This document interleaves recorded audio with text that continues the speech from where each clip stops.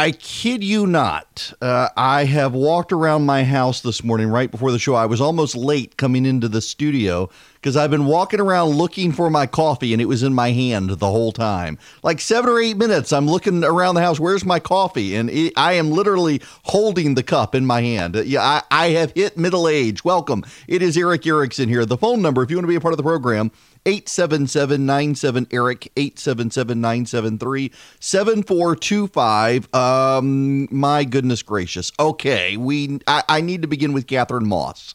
You don't know Catherine Moss. I don't know Catherine Moss. I don't know her.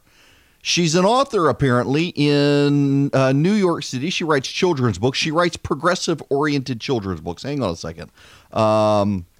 Catherine Moss, author. This is relevant. There's a relevancy here. Oh my! Is this the? No, that can't be her. No.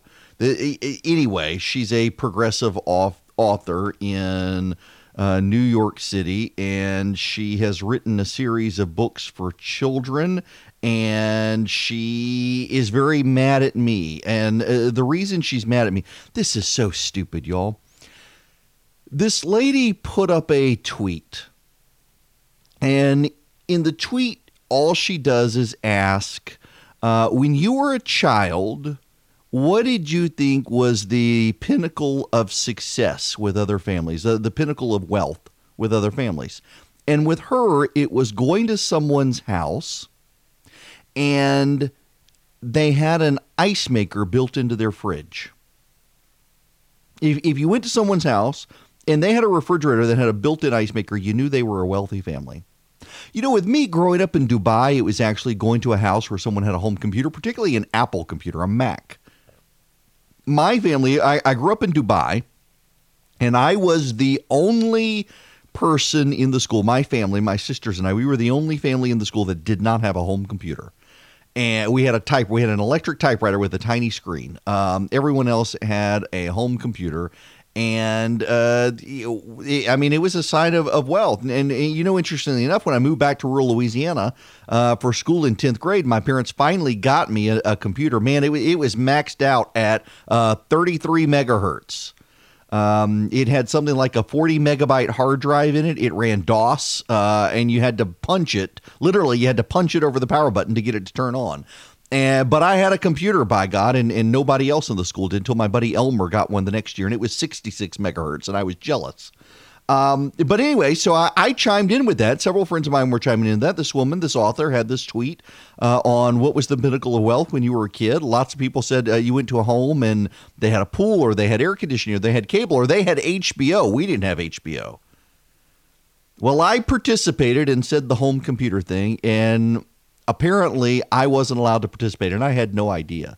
And she had to shut down the Twitter thread. She had to delete the tweet because I'm a problematic soul, and I dared to participate. This author I haven't even heard of. Goodness gracious. Oh, okay.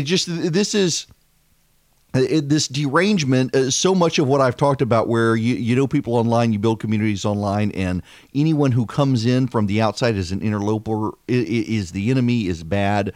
That's the phenomenon we're seeing here. Well, it's also very interesting in the tribalism, this Katie Hill situation, and this is what we really need to get into. There's a sex scandal on Capitol Hill. It was uncovered by Jennifer Van Laar, who writes at my old site, redstate.com. I left at the end of 2015. Long story short, Red State's owned by a radio company competing with my radio company. I couldn't integrate my radio show into the website. I wanted to be a radio guy, so I left to start my own website, and Red State has really done quite well without me there. It's nice to see it succeed, actually, and Jennifer Van Laar broke the story. This member of Congress is in a throuple.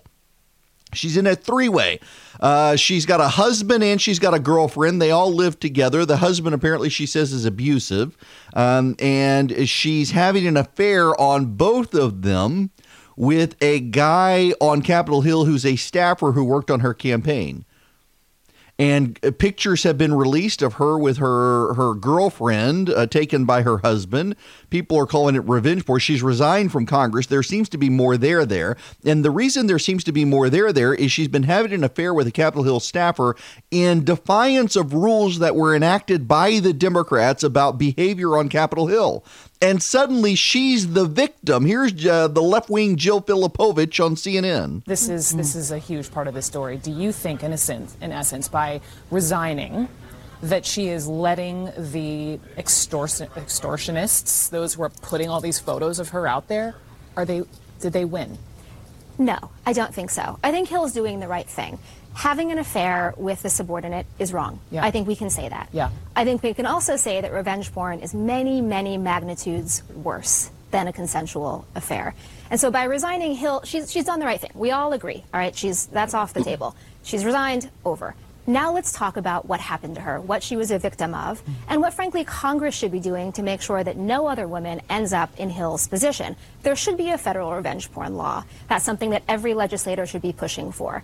Congress should be looking at, for example, Red State, which published these photos from an anonymous source. We're all kind of assuming that was Katie Hill's ex-husband. It seems like it probably was. We don't know for sure. Yeah. Whoever it was, Red State gave him the cover of anonymity. That is wildly irresponsible, and it probably should be illegal. Wait. Red State's a journalistic enterprise. Now, none of these people think it's illegal for the whistleblower to blow the whistle on Donald Trump. They're heralding that person as a hero because they don't like Donald Trump. This woman is violating the laws in Congress, the rules in Congress. Well, why isn't the whistleblower a hero in this case? Because they like her, actually, because she's a liberal Democrat. They're okay with her. The pictures are, in addition to her naked with her girlfriend, apparently, there's one of her doing bong hits and drinking heavily. She apparently has had some issues. There were allegations made, but suddenly Red State's not a journalistic enterprise because the journalists don't like the journalism that Red State did. This is why you can't have Congress regulate the press, by the way. But why is, I'm old enough to remember, man, I was in, where was I? I guess I was in law school at the time. No, was I in law school? No. I was just out of law school at the time. The National Enquirer published a piece that alleged John Edwards was having an affair. And the national media vilified and assailed the National Enquirer for daring to suggest that John Edwards was having an affair. Turns out John Edwards was having an affair. The media never apologized to John Edwards. The media ultimately wound up doing its own research into it. He had a love child, I believe. The whole thing was sordid. He lost his law license. Someone paid the woman off. It was a very bizarre moment in American history. And one of the issues was the media loved John Edwards' wife. They loved her. She had cancer. She was on medication to keep the cancer from growing. She passed away several years ago, but the media loved Elizabeth Edwards. And they loved John Edwards. And they loved John Edwards. Why? Because of his good looks. He was Kennedy-esque. He's still around somewhere in North Carolina. But the media loved the guy. They absolutely loved the guy. They made him into a hero. And how dare the National Enquirer try to tear down John Edwards? And the media had to tear down the National Enquirer for daring to come after their precious John Edwards. Here's Chris Hayes on MSNBC last night. The other thing that someone on the All In staff raised today that I thought was a great point is that, Katie Hill, I think, is around 34. 32, right? There is an entire generation of Americans who have been taking selfies and images of themselves in various contexts, whether at parties or in intimate relationships and consenting adults. And those images, there's going to be a generation of members of Congress and politicians where there are thousands of images just around. And it's we're going to have to decide as a society if we're going to let that be some permanent source of blackmail that every person that has a grudge out for you for the rest of your life that you dated in college and then you go on to be a Democrat and they're a Republican is going to be able to bring you down with. Wait a second. I'm old enough to remember when you people didn't bat an eyelash at someone pulling out tweets from 10 years ago of someone who was in high school and ruining them because you didn't like them, because they were a conservative. Just a few weeks ago, we had the Des Moines Register reporter ruin a guy who raised money for health care for a children's health care center in Iowa because he had a problematic tweet from when he was 15 years old. I'm old enough to remember when you people on MSNBC were blasting Kevin Hart, saying he couldn't host the Oscars because of a problematic tweet from a decade ago. I'm old enough to remember when a USA Today reporter went after a kid who won a college football award because in high school he said something to his friends on Twitter that they decided was homophobic. You know, there's a really simple thing you can do. Don't take naked pictures and share them with people. I mean, my kids aren't doing it. Knock on wood that maybe they will one day. I hope they won't. I'm trying to raise them not to. But this has to work both ways. No. We can't do this to people. There's got to be a statute of limitations on these pictures from last year.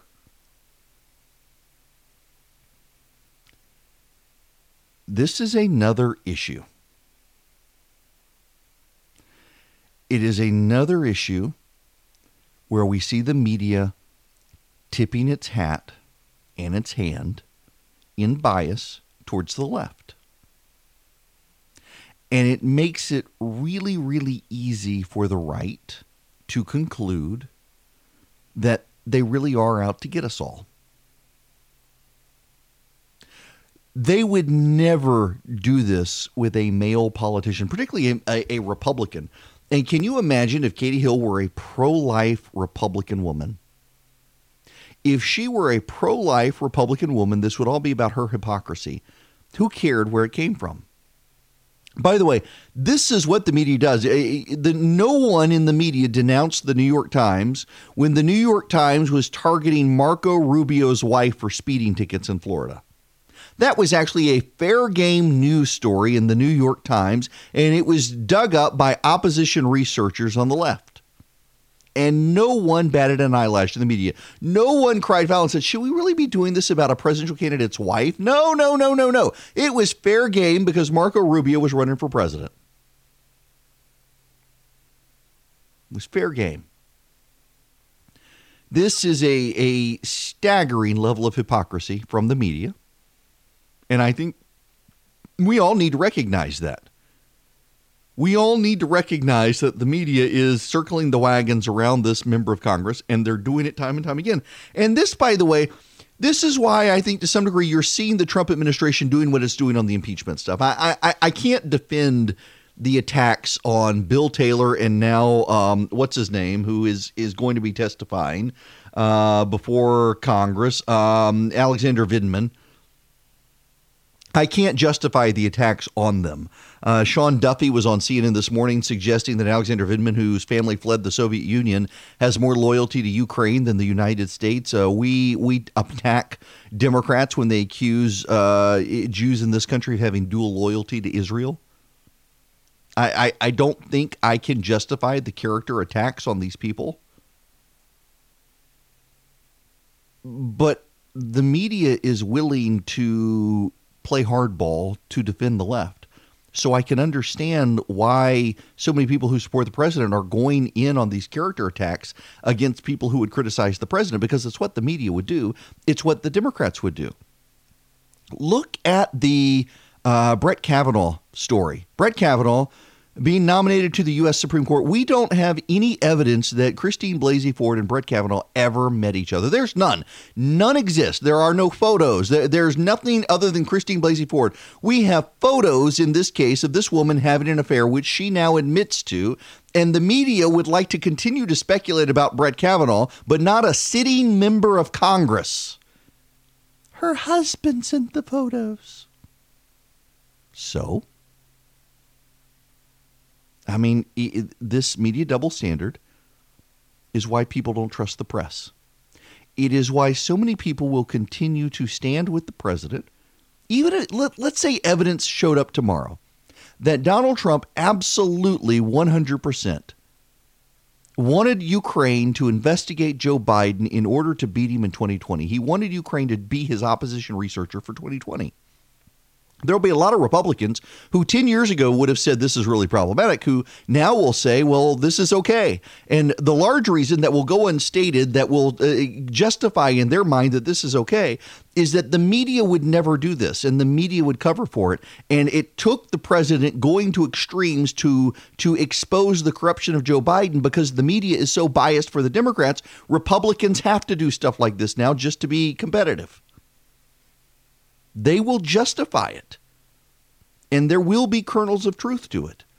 When the media is more condemnatory of the person who reported because they're not of their tribe than they are in the Me Too era of a Democratic congresswoman violating the rules of Congress, having an affair with a staffer, and apparently multiple staffers.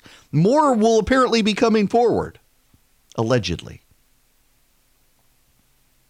Is it any wonder Republicans don't trust the media and think we got to go to great desperate measures to defend the president because the media will do duck and cover and protection and circle the wagons of the Democrats? I do understand where people come from on this. Yes, text recipe to 33777 now. And the reason being is because we're at the end of October. The holidays are approaching. And so I will be sending out different recipes that I make along the ways. That you can do if you get, like, for example, for Thanksgiving, typically we have my entire family comes over. By the end of the year, I've traveled so much. I'm so exhausted from work. I don't want to travel everywhere. So what I do is I bring my entire family to Georgia. We house everybody. We feed everybody. We take care of everybody while they're here for Thanksgiving. And so I have learned to make different breakfasts that you can cook, like a savory and a sweet at the same temperature in the oven for the same amount of time, make them the night before, put them in the fridge, throw them in the oven the next morning, that sort of stuff. So I'll be sending out those sorts of recipes over the coming couple of months as we get into the holiday season. So if you want those recipes, you need to text the word recipe to 33777. That's all you do. What happens is you get back a text message and it says, send me your email address. So then you text back your email address and you're subscribed. That's it. Easy. So do that, if you will, if you want these recipes over the next several weeks. Recipe to 33777. Have you all heard about the dog classified? The dog's name is not classified. I actually found this exchange very, very funny. The president released the picture of the dog that chased Baghdadi down the tunnel. The dog wound up getting injured when Baghdadi exploded his suicide vest. And the dog's picture has been released, but the dog's name is classified. And what's so very funny about it to me, I thought, is one of the reporters noted online his exchange with the Pentagon over the dog's name. He wanted to get the dog's name, and the dog, they said the dog's name is classified. And he said, is that the dog's name, or is the dog's name, you're not able to tell me the dog's name? And the person at the Pentagon replied, the dog's name is classified. And he says, okay, so like my name is Pete. The dog's name is classified. And the guy said, no, the dog's name is classified. He says, I went away thinking his name may be classified, but I'm not sure. So we're going to presume that the name itself is not classified, but that they can't give me the name. Very confusing exchange. So some people are saying it's ridiculous. In fact, naturally, the media has rushed out some military experts. This is really ridiculous. I don't know why they can't give the dog's name. The reason they can't give the dog's name is because the dog is tied to an elite, highly classified unit within the military. And they don't want the dog's name known because there are multiple units around the world who have dogs, but each dog has a different name, and this dog could be tied to this particularly classified unit, where the other units are not necessarily classified. The other thing that people from the Pentagon are saying is they don't release the names of the soldiers. They will not release the names of the soldiers who targeted Baghdadi. The dog is a soldier. Why would they treat this dog differently from the other soldiers? In fact, there was a fascinating article in the Washington Post today. Did you guys know this? That these dogs, they have night vision goggles for the dogs. I had no idea. They have trained the dogs to go into dark places wearing a type of goggle that allows them to see, very much like night vision. They also can halo jump. These dogs are trained to jump from 25,000 feet, tethered to their trainer, and glide without freaking out. I would freak out if I jumped out of a plane at 25,000 feet. These dogs are trained not to do that. That's impressive. It's actually really cool that we have this sort of program in the military where these dogs are trained. And it was Bill Clinton, of course, in the 1990s who signed the law that allows the trainers to adopt the dogs when the dog service ends. But they're treating the dog as if the dog is a soldier, and so they're not declassifying the dog's name. But the president, who's not actually a big fan of dogs, wants to meet this dog in the White House. When we come back, the media is now more uniform in its outrage over the president's Baghdadi comments. He just can't win with these people. I got lots of keywords you can text. Recipe to 33777 if you want the recipe. Show if you want the daily email. That goes to 33777 as well. Army to 33777 if you want to be an activist. With the Georgia legislature firing up in January, you're probably going to want to be on that list. So now, okay. We got to get into James Clapper. James Clapper on CNN, really upset about the president. Talking about Baghdadi, it's amazing that we're actually going here now with the Democrats. That they're fully on board attacking the president on this. Not surprisingly, I wouldn't agree with that. ISIS wasn't the cause of death of almost 3,000 people in the United States, and it was more than the World Trade Center.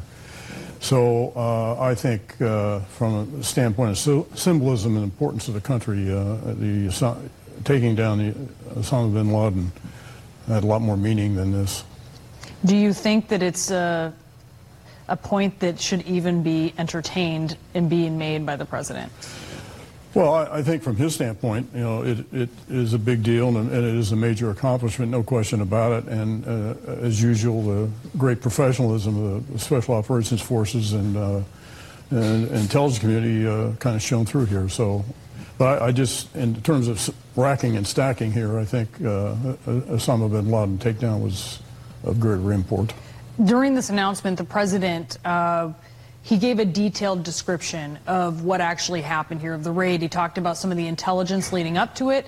He talked about the communications methods of ISIS. He talked about how these special forces, really the routes that they took to and from this. Did he reveal too much? Well, as an intel guy, somebody who spent his life doing intelligence work, you kind of cringe when you hear a lot of these little details, which in and of themselves, individually, maybe not very damaging, but it's the totality of them. And you can be sure our adversaries go to school on all that. Now, having said that, it's inevitable that all this detail is going to come out anyway, just as it came out after the UBL raid. People writing books and articles and all this sort of thing. So as time goes by, more and more detail is going to come out. And there's an argument for transparency and openness and all that. But from an intelligence perspective, and I suspect the special operators would just as soon there not be so much discussion about it. First of all, I feel I should owe you an apology. That was probably the most boring clip I have ever played on this radio show. He's just not a personable guy. But the whole idea here is just that it was everything the president did was bad. Everything the president says is bad. The president's not allowed to say anything about the way Baghdadi died. And, the media is actually running stories today of, we can't fact check the president when he said that Baghdadi died whimpering like a dog. If they wanted to take an angle on that, I think that the better angle would be, the president says that this dog was a hero, so why do you want to say that Baghdadi died like a dog? But the media is too dumb to go there right now. They're too deranged in their animosity towards the president. Instead, they're running all these terrible clips. Again, Barry McCaffrey, the anti-Trump former general, on with Alex Witt on MSNBC. Alex, something needs to be said. Something needs to be said. The president's language, whimpering dogs, crying, it's just astonishing, bellicose, boastful language is unhelpful. It's just astonishing to me. It's sort of unpresidential conduct. He should take great pride in making decisions that allowed this operation to take place. But 50 minutes, he stepped all over the context of what we ought to be proud of. But General, that kind of language, I suppose there are two ways that can be interpreted by potentially ISIS followers. It can reduce the stature of al-Baghdadi, correct? I mean, it could make him look like he was a weak man at the end and not this visionary that many will held him to. But might it also incite rage from those who followed him, as if there was a lack of respect shown to him, and then, get their blood boiling, if you will? Well, who knows? Look, it's faux tough guy talk, and to be honest, I don't even think it's very believable. I mean, why would he even know what his personal demeanor was down a tunnel in the darkness? So I think it's sort of nonsense, faux tough guy talk. It's tough faux guy talk. It's nonsense. I kind of am at a loss for words that we're now on the second day of the media just refusing to give the president a win on any of this, intensifying their animosity towards the president. And let me tie this to this Katie Hill story. The media is willing to circle the wagons around a Democratic congresswoman engaged in an affair with a staffer while living in a three-way relationship in California. And they can't allow the president an attaboy for ordering the raid that got Baghdadi. This all reinforces to a lot of people, and I don't think it's even the hardcore conservatives. I mean, there's more and more polling that shows just how distrustful the American public is of the media. And I think this reinforces it. This completely reinforces the bias of the media. It completely reinforces the fact that the media is not going to give people a fair hearing. Consider this.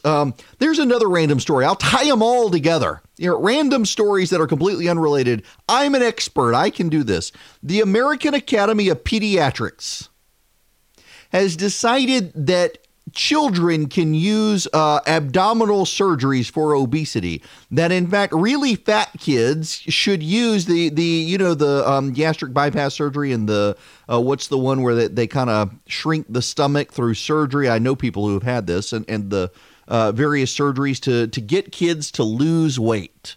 That kids could benefit from all of this. Really, they're making that argument that your child should have this invasive stuff. This is the same group that is okay with transitioning your children from boys to girls and girls to boys. The media is perplexed, befuddled, and a little bit outraged that this organization would suggest that your children should have gastric bypass surgery because they're fat, as opposed to getting them out and exercising and changing their dietary habits. And the media is perfectly okay with them saying that your kids can have hormone surgery and otherwise psychological therapy to treat boys as girls and girls as boys. In what sort of upside down world do we live where they think that's right? And they can recognize that the other one's wrong. They're both bad. We should be questioning the sanity of the American Academy of Pediatrics if they are willing to engage in this level of quackery on this sort of stuff. But the media is okay with the one because it fits their it falls into their ideological core. The getting your kids abdominal surgery to cure them of being fat doesn't fall within ideological parameters. So the media can look at it and say, yeah, this is probably something that kids shouldn't do. They need to be trained on good diets and good exercise habits, as opposed to just deciding that a medical procedure can fix their obesity. They can look at this because it's outside their core ideological framework. But if it's within their core ideological framework, they can only look at it through their tribe and their ideological lens. So transgenderism and the American Academy of Pediatrics, yeah, they're right on this one. We should listen to them on this one. Not that one, but on this one because it fits our ideology, yes. On Katie Hill, yeah, it's the reporter who reported it and got the pictures is bad, not the congresswoman having the affair with a subordinate in violation of House rules. That she's a victim.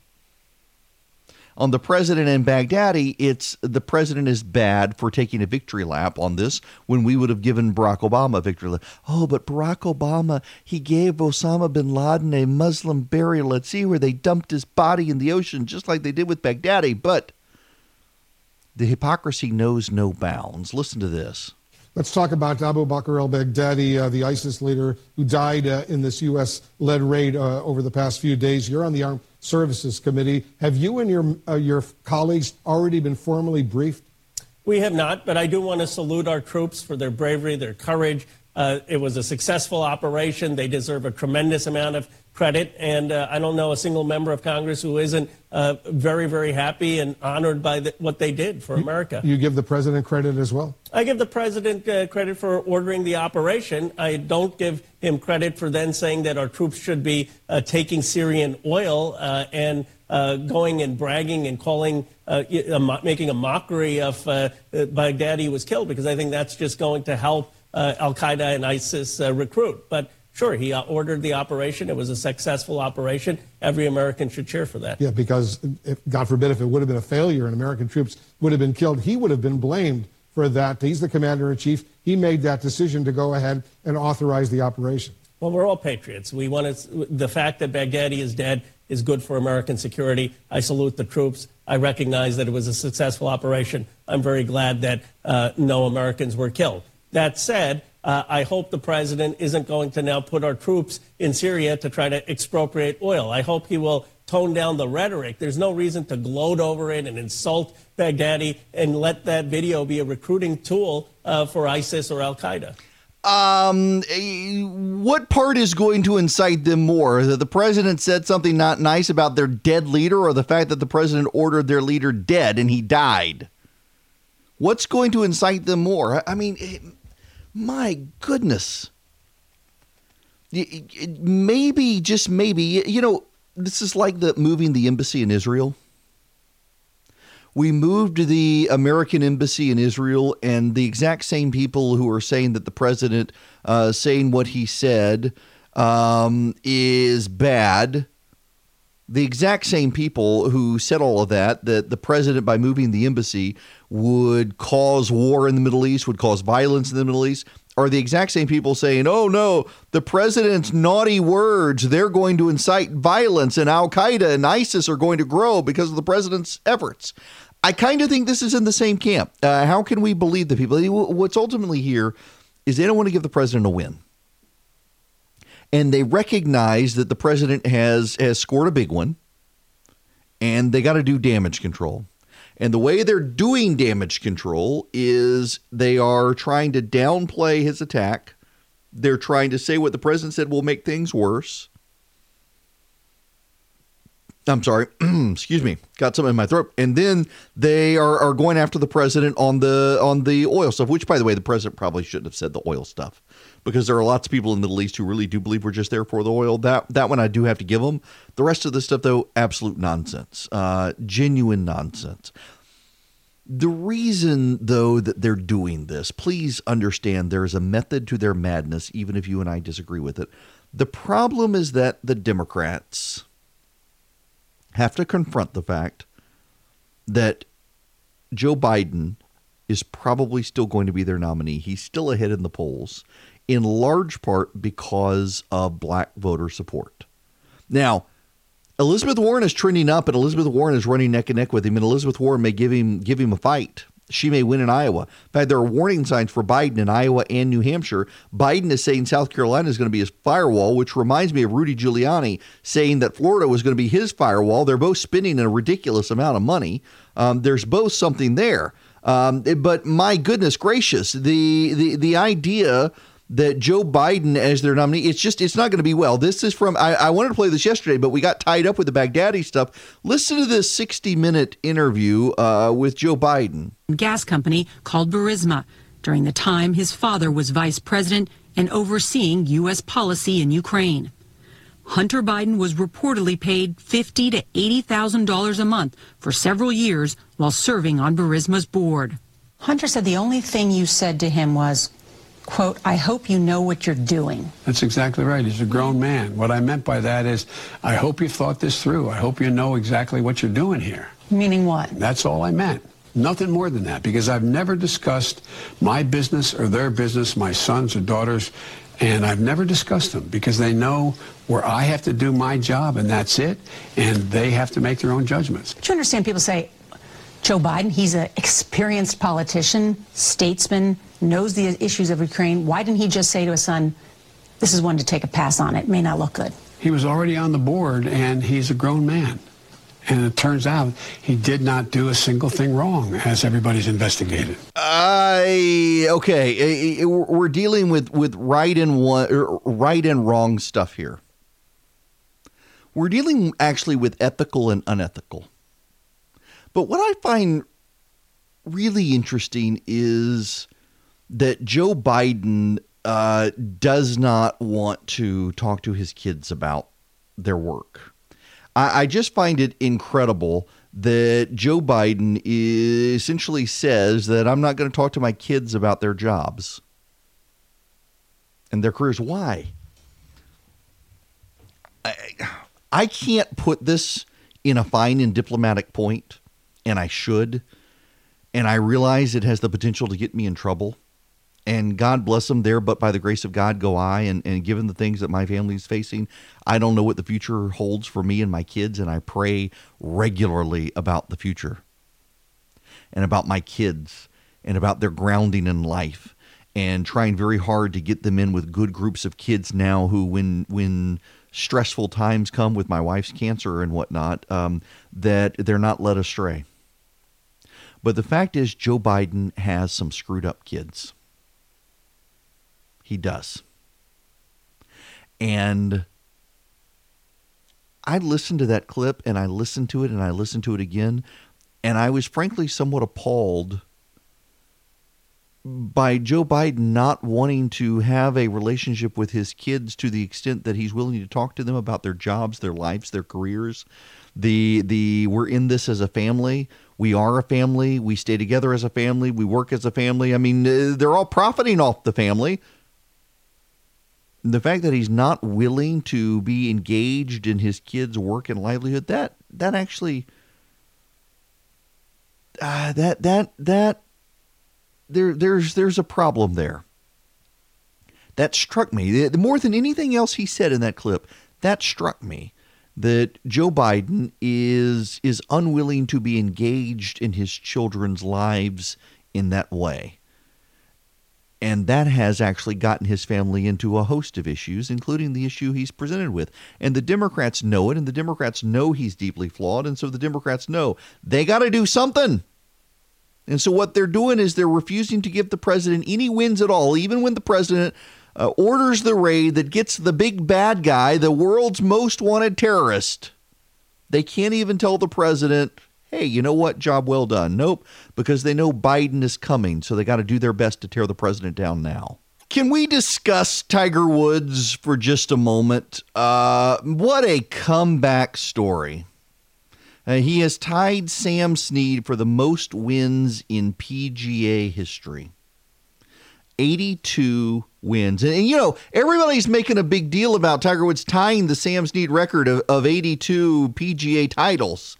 What about when he surpasses Sam Snead? That's going to be a bigger story. Now, for those of you who don't listen, I'm a terrible golfer. I am happy to come play golf with you.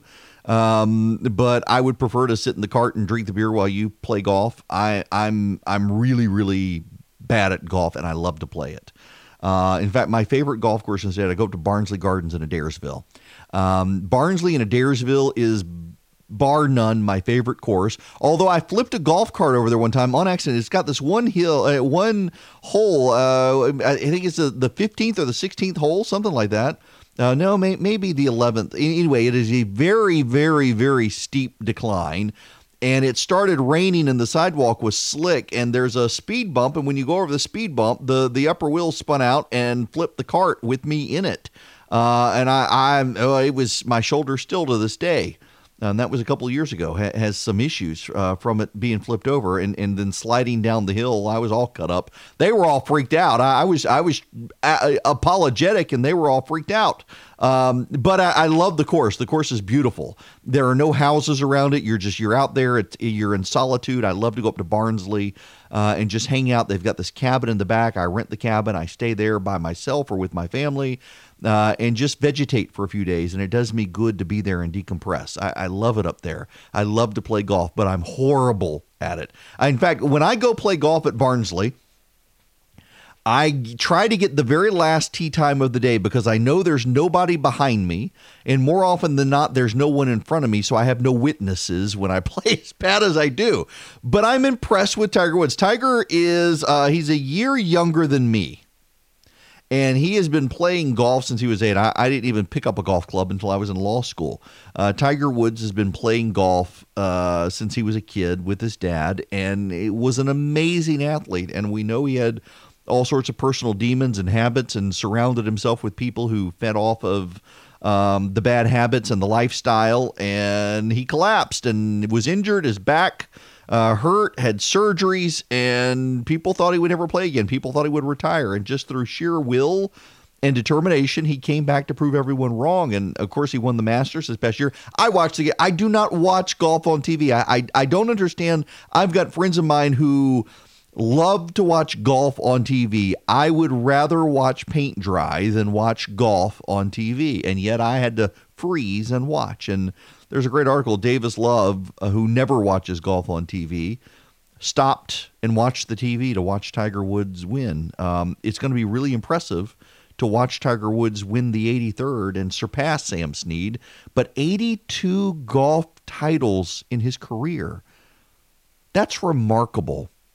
It really is remarkable. When we come back, the latest on impeachment and schools in Georgia. School reform is coming if the governor can get it through the legislature. Hello and welcome. It is Eric Erickson here on the Eric Erickson Show. The phone number, if you would like to call in and be a part of the program, 877-97-ERIC. That is 877-973-7425 is the phone number. This hour is brought to you by First Liberty Building and Loan, First Liberty of Georgia. If you are a small business, if you are a medium-sized business, if you want to be a big business and you are anywhere in the nation, not just Georgia, but you're listening live on Facebook right now around the nation. You're listening on the podcast, and you need to grow your business, and you need access to capital, and you don't want to have to deal with the bureaucracy of a bank. Go to my friends at First Liberty. FirstLibertyGA.com is their website. The Frost family, they're great people, big supporters of this program. Highly recommend them. If you're a small or medium-sized business and you want to grow, talk to the Frost at FirstLibertyGA.com. Let them know I sent you. It's a great way to support the show. We have a lot to cover today, and I want to pivot somewhat from the schedule from what I was talking about this hour and next hour. There are some impeachment updates you do need to know about. The House of Representatives is going to have a vote. Republicans are already out trying to tear down Alexander Vindman. He is the National Security Council worker, employee. He is in the Army. He is a lieutenant. He is very distinguished. His family fled the Soviet Union, took up residence in the United States. He and his brother both work for the National Security Council as analysts. And they're deeply concerned about what the brother Alex Vindman heard on the president's phone call with Ukraine's president. They are being accused, Sean Duffy on CNN this morning, accusing him of dual loyalty, which is something that typically Democrats accuse Jews in this country of. Listen, I think Republicans are going to have to do better than assassinate the character of people who have loyally worked for the United States. Bill Taylor, now this guy, they're going to have to do something better than that. They haven't come up with what's next. The process argument now ends. The process argument clearly worked. Matt Gaetz is the winner here. Nancy Pelosi is going to now have a public vote on impeachment. They said they weren't going to do it. They said they didn't need it.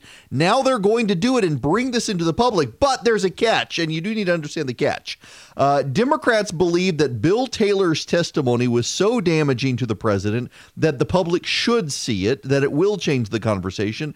And so they do want to bring it public now. And now they're essentially calling the Republicans were calling their bluff. And now the Republicans are calling their bluff. I got to tell you, I've had people tell me for weeks on end, weeks, that the reason the Democrats would not have a vote is because they did not have the votes. They've got the votes, and they're going to proceed. It may hurt someone like Lucy McBath here in Georgia in the 6th Congressional District that she supports impeachment, but they're going to do it. They think they've got the votes, and they think based on the information they're getting now that the conversation will shift in their favor. We'll see. I don't think it will, particularly given the media's behavior against the president, but that's where they are. I will get back to that, but let me get into Slack here and get the story. I tucked away in Slack. Where is this?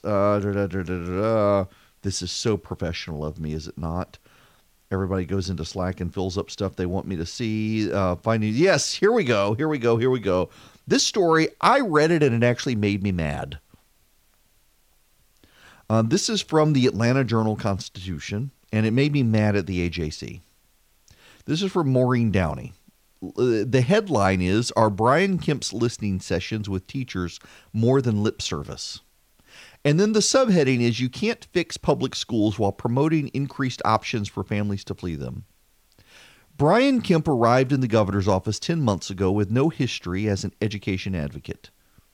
In his first year in office, he wooed teachers with a pay raise, but dismayed public education supporters with his embrace of a school choice bill that would use taxpayer money to send students to private schools.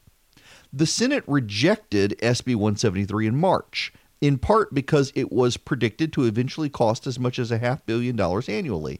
However, the bill enjoyed the backing of both Kemp and Lieutenant Governor Jeff Duncan, suggesting Georgia will likely continue to see a push for a greater diversion of tax dollars to private schools. Georgia already has vouchers that allow students in special education to attend private schools, and a private school funding program in which taxpayers contribute money to designated private schools through nonprofit organizations and see their money returned in a state tax credit. The loser is the state treasury, which collects less tax dollars as a result of these generous tax credits. This month, Kemp continued his campaign to win over teachers, holding 3 listening sessions with State School Superintendent Richard Woods. About 400 teachers and counselors met with the governor during sessions at Georgia Gwinnett College, Valdosta State, and the University of North Georgia. The themes were improving the teacher pipeline, eliminating teaching barriers in the classroom, and creating better learning environments. Kemp has to do more than listen and nod his head as teachers share their concerns about the future of the profession. The governor has to make policy decisions that affirm Georgia's commitment to public education and to the importance of developing and retaining a well-trained teacher workforce. I got to tell you. And there's a stat from the American Federation of Teachers, the left-wing teachers union group. Here's my problem, and this is what this actually makes me mad. I'm a fairly even-keeled person, and I typically don't get worked up about a bunch of stuff. This one makes me mad. It is the logic of this article and the columnist, and I think it's a column, not a report. Yeah, editorials and opinion pieces. She's an opinion writer. It is the logic of the public school advocates that, yes, let's admit the public schools suck. Let's admit it. If your child lives in a wealthy area in the right zip code, they may have a good public school, and we will pollute those public schools with social justice warrior nonsense and ensure that the boys can go to the girls' bathroom when they want. But if you live in a poor area, your schools aren't going to be great. And do you know what the solution is from these people?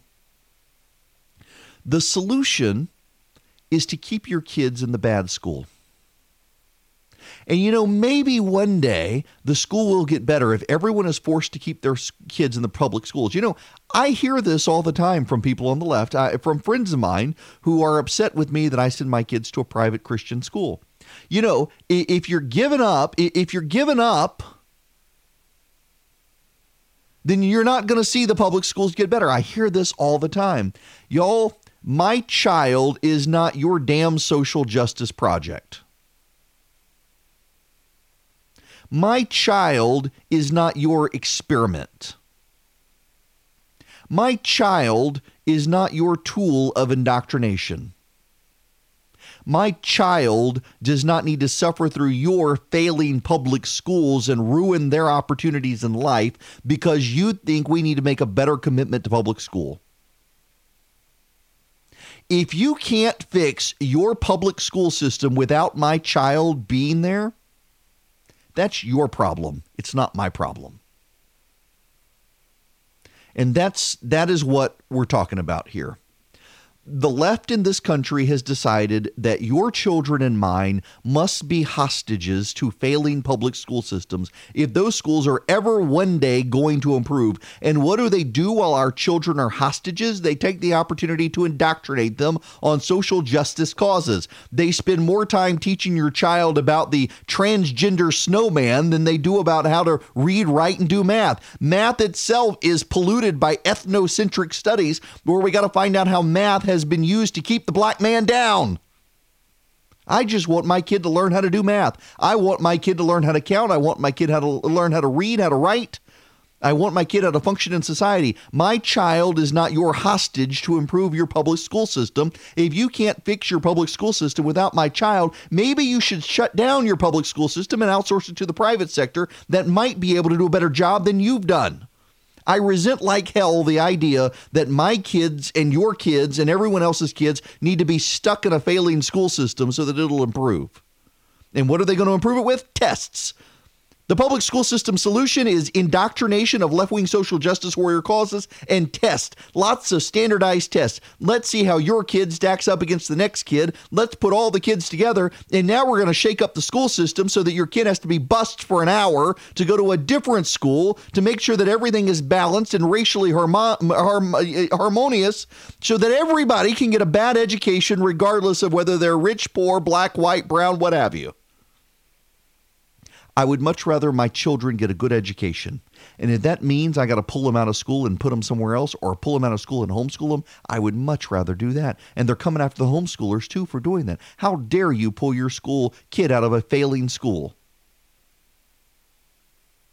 Apparently, you have a constitutional obligation to educate your child. And if you educate your child too well, then you're bad and full of privilege.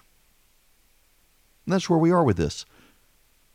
The governor of the state of Georgia wants parents to be able to take their children out of a public school and put them where they want to get a good education. He wants the law to apply to rich parents. He wants the law to apply to poor parents. He wants the law to apply to black parents. He wants the law to apply to white parents. He wants the law to apply to everyone to allow parents to take their children out of a poor, failing school and put them in a good private school that the private school will have them so the child can succeed. And the public school industry is much more concerned about the school succeeding than the child succeeding. So the child's got to stay in the failing school and fail, as opposed to letting the parents send the child somewhere else. Oh, if the parents can pay for themselves, then yeah, we have a nation.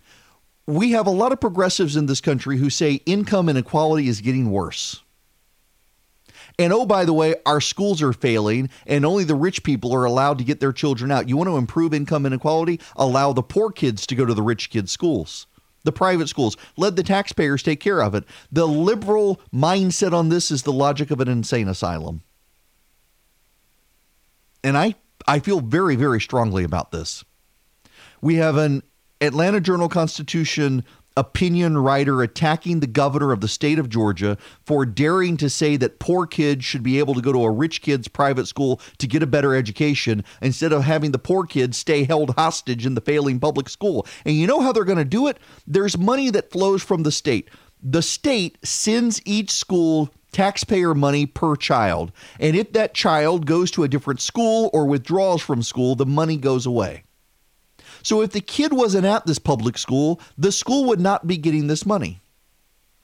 So the governor just wants to say, let's have that money always follow the kid. If the kid wants to go to private school, the money goes nowhere. Let's have the money go to the private school to help the kid get an education, to help the poor family pay for the kid's school. But no, we can't have that. This is why we can't have nice things. We got to ruin the kid's education. You have a poor mother who is engaged in the welfare and education of her child in the inner city in Atlanta, surrounded by failing schools, and she has the opportunity to get taxpayer dollars to send her child to a private school where the child will get a better education and get ahead and get out and make a career and elevate the entire family out of poverty without having to get a sports scholarship to his college.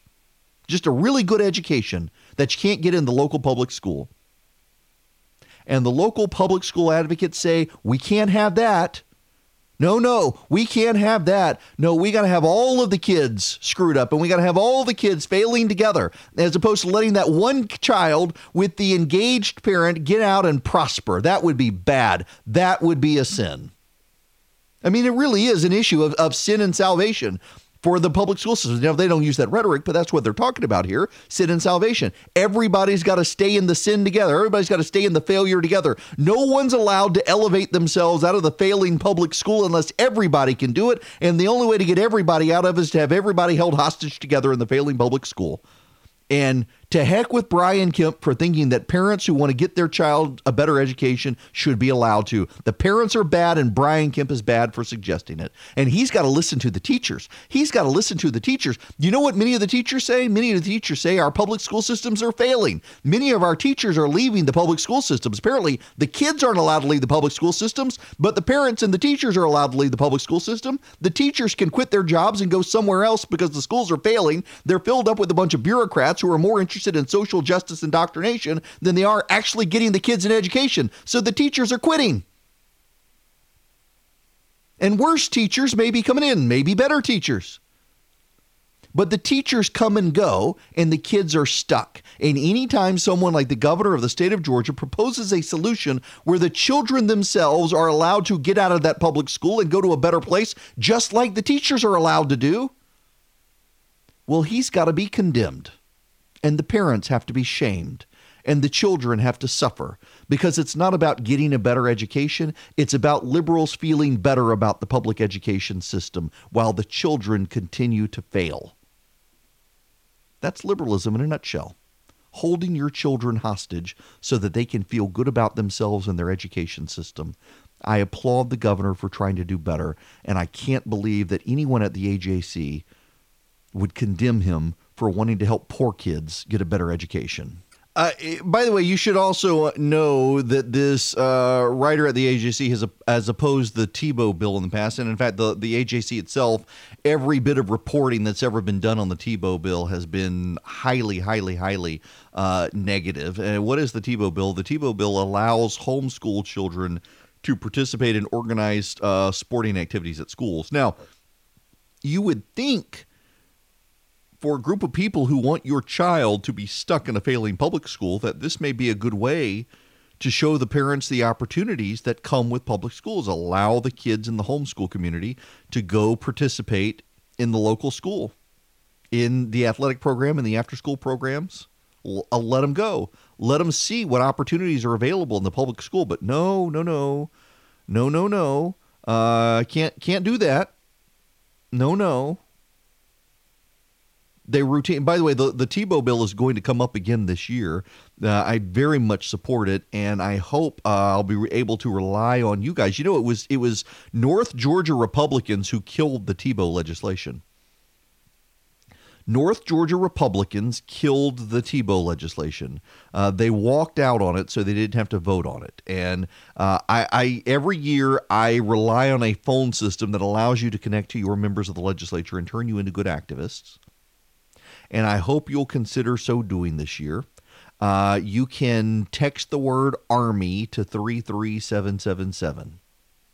And when the legislature in Georgia meets in session in January, I will keep you up to date on this program with legislation that is pending before the legislature.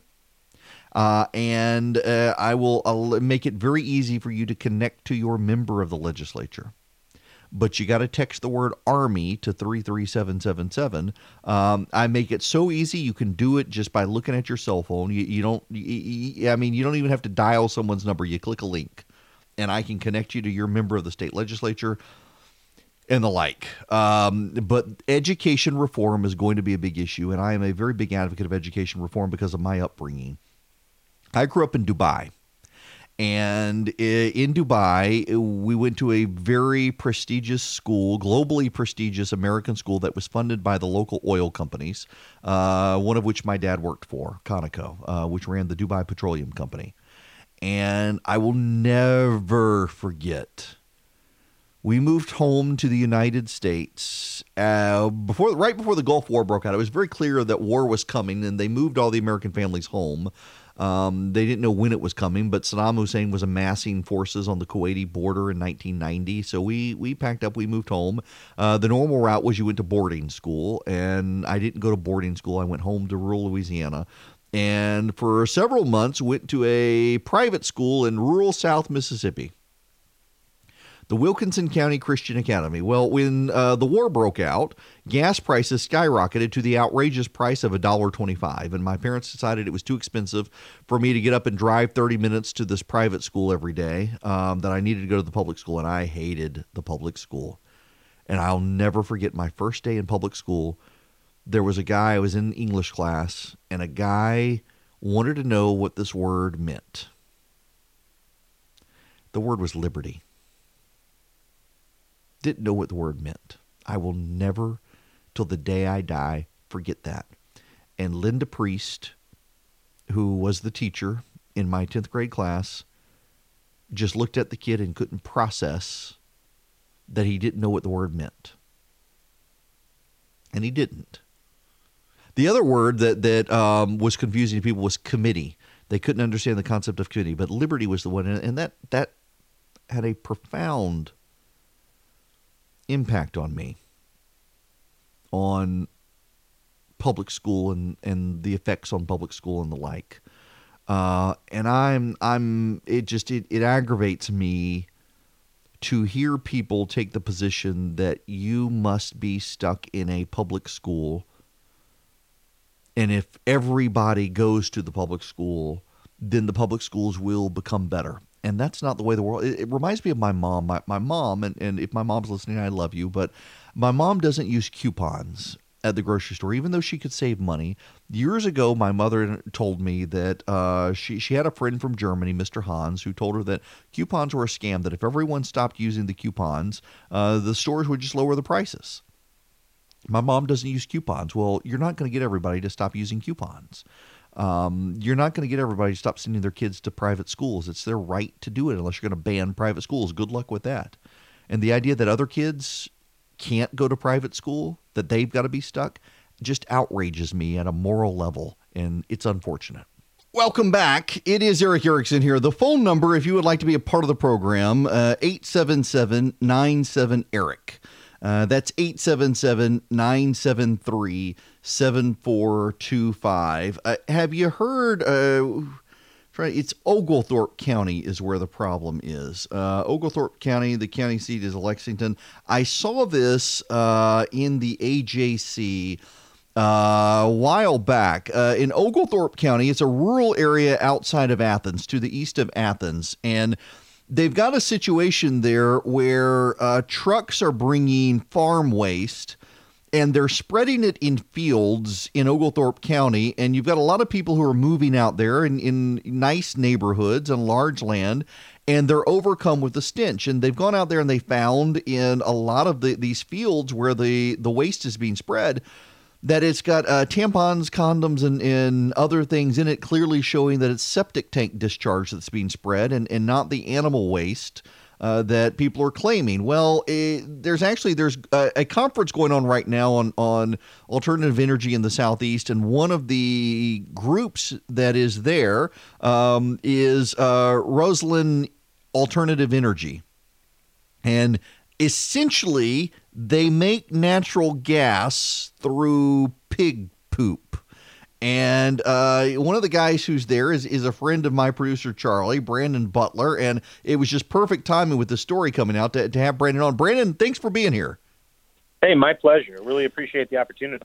Yeah, so and just to circle back for everybody, there's a story, and I'm ambushing you with this, I realize, but in Oglethorpe County is a rural county outside of Athens, Georgia, where the University of Georgia is, and farmers are taking money from the major producers of farm waste from pigs and chickens, and they're spreading it in fields out there supposedly as fertilizer. But even a lot of farmers are complaining that the smell out there has gotten overwhelming, and a lot of it actually appears to be from septic tanks that people are doing, and they're trying to come up with other ways instead to use the pig poop and the chicken poop and stuff. And so it was perfect timing when Charlie sent me this email that you were in the state to be able to talk to you about what you guys do.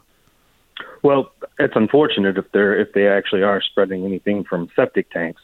We of course don't deal with that. What we deal with is large animal farms, specifically swine. Our company, it's actually Raceline Alternative Energy, which is a German spelling, and we're in a partnership with Smithfield Foods, which is the largest hog producer in the world. And right now we're operating on 9 large CAFOs in North Missouri, and that's a confined animal feeding operation. In North Missouri alone, we're producing about 2 million hogs per year. So there is a significant amount of waste. And there are rural communities that have to deal with that odor, and there's environmental concerns that come with having that much waste. But our system, what we do is we come in and we tarp over these open pit lagoons. So we're capturing the methane and other gases that are being emitted, keeping them out of the atmosphere, but also creating a lot of ecological benefits for people in and around that area. And reducing the odor is one of those. It's amazing when you stand next to an open pit lagoon and smell it. It's not pleasant by any means. But when you stand next to one that's tarped over, it really does almost take the odor completely away. Yeah, so, and you guys you're generating natural gas from this. This reminds me of a setup near me where you've got a brick company that has tapped into the local landfill to extract the methane to fire its kilns for its brick. So, I mean, definitely proven methodology there. And, I mean, what successes are you guys having with this? Yeah, so methane capture off of landfills is in our industry. We're having great success with it. This year, we're going to produce about 150,000 decatherms, which we measure in diesel gallon equivalent. So we're taking diesel gallons off of the roadway. Right now, the major market for this gas is in California. They have the low carbon fuel standard out there, and they value your gas based on your carbon intensity score. So how much carbon are you basically producing when you make your gas, transport your gas, and use your gas? And our company's been able to achieve the lowest carbon intensity score ever, which makes our gas the most valuable. And what makes it so special is it's really going from the hogs into the lagoon. We're taking it from under the tarps over the lagoons to a gas purification system right on site, and then we're injecting into the natural gas grid from our gas purification system. So there's really no fuel being expended or fossil fuel being used to produce or transport our gas. Now, let me follow up with you on something you said. So you're injecting it into the natural gas system. So is that like the pipelines that run all over the country? It flows into there, or I mean, how do you distribute this? Yeah, it by the time we're done cleaning and purifying these gases, it is the same chemical compound as natural gas that you would extract from the ground, say through fracking. Good grief, that's actually pretty incredible. It is incredible. Our founder is a fellow named Rudy Raceline. Rudy has made his success in life in the aluminum beverage can industry. So Raceline and Associates is the world's leader in modular construction of aluminum beverage can factories all over the world. And I was running a conservation organization when I got to know Rudy as a friend and a supporter. And the more I learned about this process, the more I said, I just have to be part of this. This is something that I think can really revolutionize energy production, especially in parts of the country that I care about, which are really rural communities and the heartland where I live in Missouri. Well, so I'm wondering about the viability of this. You've got this up in Missouri. I mean, I'm assuming you can't just stay with some pig farms in Missouri, and you got to be able to spread it elsewhere. So, I mean, how are you guys looking at expanding this? Well, that's the beauty of being partnered with Smithfield. We're already in operation in Utah. Of course, North Carolina and this East Coast area has a lot of these farms as well. So we'll be moving into this neighborhood. But we're also working outside of just that partnership with Smithfield. We just built digesters on dairies in Green Bay, Wisconsin with DTE. We're working with Dominion Energy, who's looking to inject a lot more renewables into their portfolio. So the thing is we're behind in America in renewable energy production. Germany alone has nearly 8,000 of these anaerobic digesters already in operation. So we have much more potential to spread further, and hopefully we'll be able to do that in a timely manner. Now, you're focusing on pigs. Have you looked at, I mean, in Georgia, we have tons of poultry farms. Have you looked at alternatives beyond pigs? Absolutely. So we're already operating on some dairies, and we have a lot of poultry farms in Missouri, too, and eventually we'll be doing poultry, I would suspect. Nice. Well, okay, so I don't want to take up all of your time with it, but I'm fascinated by this, and it's so timely with this topic from Oglethorpe, with them spreading essentially pig and poultry waste into fields. I know that there actually is a huge problem with environmental runoff, in particular when farmers do this. So, I mean, what is your environmental setup to protect on the pollution front? That's really what our company is founded on. So Rudy is a landowner in North Missouri and really fell in love with prairie. And prairie is our most devastated landscape in this country. If you look at a cornfield or a soybean field in the Midwest now, you're probably looking at what used to be native prairie. And prairie brings so many ecological benefits to our landscape. When you look at corn, it grows tall, but the root system barely goes into the soil. So a corn root system can be 6 inches deep. Prairie plants, you look at them, they're maybe a foot or 2 foot tall, but their root systems can be 10 to 15 feet deep into the soil. So our modern practices of agriculture has degraded soil across our country to the point where we're seeing horrible runoff into our rivers and stream systems. In North Missouri, where we operate, the Grand River watershed, if you were up there looking at it from afar, you'd think this is a beautiful river. But really, it's one of the most polluted rivers in the country when it comes to nitrogen and phosphorus runoff coming off of these sloped hillsides that people are trying to farm.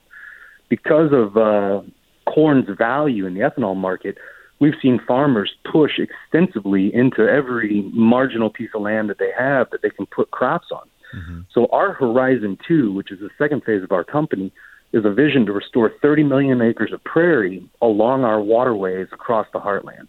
And this program would work similar to CRP, except we wouldn't have the government involved. It would be a market-based solution to bringing prairie back, and eventually we'll be able to sustainably harvest these grasses and digest them into renewable natural gases. So by being able to enter contracts with landowners and farmers over a 10, 15-year period, we'll be able to pay them to put ecological services back on the ground, and we'll harvest those grasses like a crop and turn them into renewable natural gas, providing all of these benefits that'll stop phosphorus and nitrogen from washing into our rivers and streams, and will keep our soil on the ground and generate new soil, actually making agriculture more valuable. You know, I got to say, before we get out of here, I hear all the time, particularly from certain segments of the environmentalist movement, that we've got to have more government involvement and the government's got to do these things. And I continue to be amazed at the amount of innovation within the free market and the private sector in these areas, doing already so many of the things that so many people say the government's got to step in and do. No, we're the opposite. If you look at CRP over the last, which is the Conservation Reserve Program, which pays landowners and farmers not to plant their ground. Back in 1990, there was 40 to 45 million acres. 2018, we're down to 24 million acres. And in Missouri, if you don't sign up that day, you're not getting in when they open it. And that's for like a 10-year period. So we know that there's a demand for people that don't want to put land into crops, but the government's not getting the job done. We have an opportunity to step in with a market-based solution and provide more income for these landowners and stop them from wasting money on input costs of planting agriculture on lands that just aren't going to produce a yield that's profitable. So if you're only yielding 35 to 40%, you're not going to make a profit. It's already hard to be a farmer in this country. Mm-hmm. We hope to offer a solution that is just market-based, and we'll buy your grass and we'll turn it into gas. That's fantastic. Listen, thanks for taking the time to stop by. It was just perfect timing with the story from last week. And I know you didn't know about the story. You reached out to Charlie, and I was like, man, I've been meaning to talk about that story, and this is the perfect tie-in. Well, I'm a fan of the show, so it was my pleasure to be on. Thanks very much. Brandon Butler with Raceline Alternative Energy. And again, so their major concept here is they take the pig waste. You go to Oglethorpe County. outside of Athens. And you will find this stuff being spread in fields or in essentially channels, lakes that are being built to contain the pig waste. And they tarp it over to minimize the smell and convert it into natural gas, which is then put right into the... We've got in our neighborhood where we live, actually behind my house, there's a natural gas pipeline. And they actually just upgraded it over the summer. They were working in the middle of the night. Apparently, they shoot a light down it that can be detected if there are leaks or anything. And they run natural gas down there. And so this company can produce natural gas from pig waste and pump it straight into that natural gas system and make it essentially renewable energy. And again, I don't want to go too deep in this. We're close to a commercial break here, but I hear time and time again, and I know you do as well, that we've got to have the government involved in this. If the government is not involved, if the government doesn't do it, it's not going to get done. And the government's got to step up. And we're seeing, for example, in California with a lot of the problems out there, that a lot of the problems are caused by the government stepping in and the government putting in all sorts of mandates on the energy sector, that the energy sector is having to cut in areas for like line maintenance with PG&E in order to maintain the renewable energy standards of the government. Meanwhile, here comes a company that says we got all this pig waste. The pig waste generates gas and chemicals we can capture and turn into natural gas. And it's the free market doing it. And we should be supporting stuff like this. If you're in Oglethorpe County, I highly recommend you check it out. This is a problem in Oglethorpe. And you know what's happening is the industrial farm companies that are coming in and they're pouring the waste out into the fields. They're suing the county. Now, the county commission is run by a bunch of farmers. And it's the farmers who are complaining about the quality of life in their county being degraded by these industrial farms moving in and spreading this waste everywhere. The whole place stinks. And there's more and more evidence. It's coming not just from farms, but it's coming from septic tanks. And the reason they know it is how many pigs, not to be crass here, and I apologize, but how many pigs and chickens use tampons and condoms? And that's what they're finding in the waste in these fields, which suggests it's not coming from the pigs. I mean, we're not going to go there, people. We're not going to go there. It suggests it's coming from septic tanks, and that it's septic tank companies that are basically spreading human waste. So they got to clean it up, and now they're in a lawsuit with a bunch of these companies, and these companies are essentially trying to bankrupt the county so that the county's got to concede, and the farmers aren't going to concede because it's their quality of life. It's the environment. It pollutes their rivers and streams. It pollutes the family farm. It degrades the quality of existence. It spreads disease and flies. The flies in Oglethorpe County are notorious during the summer now because of this. And you want farmers to be able to make money by renting their land to have this stuff spread, but they're clearly doing something when you've got human waste being found, human debris and instruments in the waste. There's something going on out there in Oglethorpe County. So here comes this company, Raceline Alternative Energy, that will capture the pig and chicken waste and the cow waste and turn it into natural gas and clean, renewable energy. But of course, the left doesn't like it because it's natural gas and you're burning natural gas. And yet, if we're not willing to embrace natural gas, we're going to have a real hard time cleaning up the environment the way they want. This is always the crazy thing with me. Take Plant Vogtle over in outside of Augusta, the nuclear energy facility. The left is beside themselves that Georgia Power is building a nuclear power plant. Well, if you want us to stop burning coal, we need natural gas, and we need, man, my voice just broke, natural gas, and we need nuclear power, and they don't want us to have it. So kudos, and thanks to Brandon for stopping by. Raceline Alternative Energy is the name of the company. Maybe something the folks over in Oglethorpe County need to look into. You know, speaking of the commercial waste issue, California is just in a world of hurt now. They're saying that the power grid in Northern California in particular may have to go on and off for a decade. You do need to understand this, and I know I've mentioned it a couple of times, but more evidence is coming out. So, for example, let me back up here. Environmentalists tied to the state of California from left-wing interest groups are saying that this is the new normal in Northern California, and that this is all tied to cyclical patterns changing in global warming, the spread of wildfire and wind. But there's actually a lot of evidence that's not true. There's well-documented histories of these wildfires at this time of year and drought, going back for over 100 years. The patterns and the time frames have not just changed. The intensity of the winds have not necessarily changed. The rain patterns have not changed. And so it looks like we're dealing with something else. And what we appear to be dealing with in Northern California is governmental bureaucracy run amok. California went all in on government-mandated green energy. And they decided along the way, one of the things that they would do is they would mandate that the energy companies in California had to convert rapidly to alternative energy systems, in particular wind and solar. And if the energy company did not do that, then they would be fined. And they made the fine so burdensome as to incentivize their rapid shift. Well, PG&E, the big utility company up there, decided that the only way to meet the deadlines were to stop maintaining their infrastructure and spend that money to meet the deadlines. Otherwise, the fines would be punitive. So their infrastructure has declined over time while they've been meeting the wind and solar goals.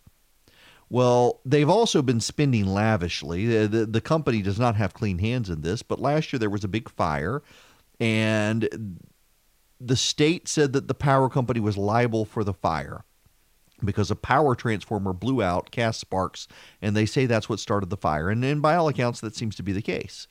So the power utility had to pay the damages. And so they spent all the money on first they spent all the money on the solar power, and they spent all the money on the wind power, then they spent all the money on the liability issues, and so they've continued to allow their lines to deteriorate. And now essentially they're in a hostage situation with the state of California, where they're saying, I'm sorry, we've complied with all of your demands, and now you've got to comply with ours. We don't have any more money.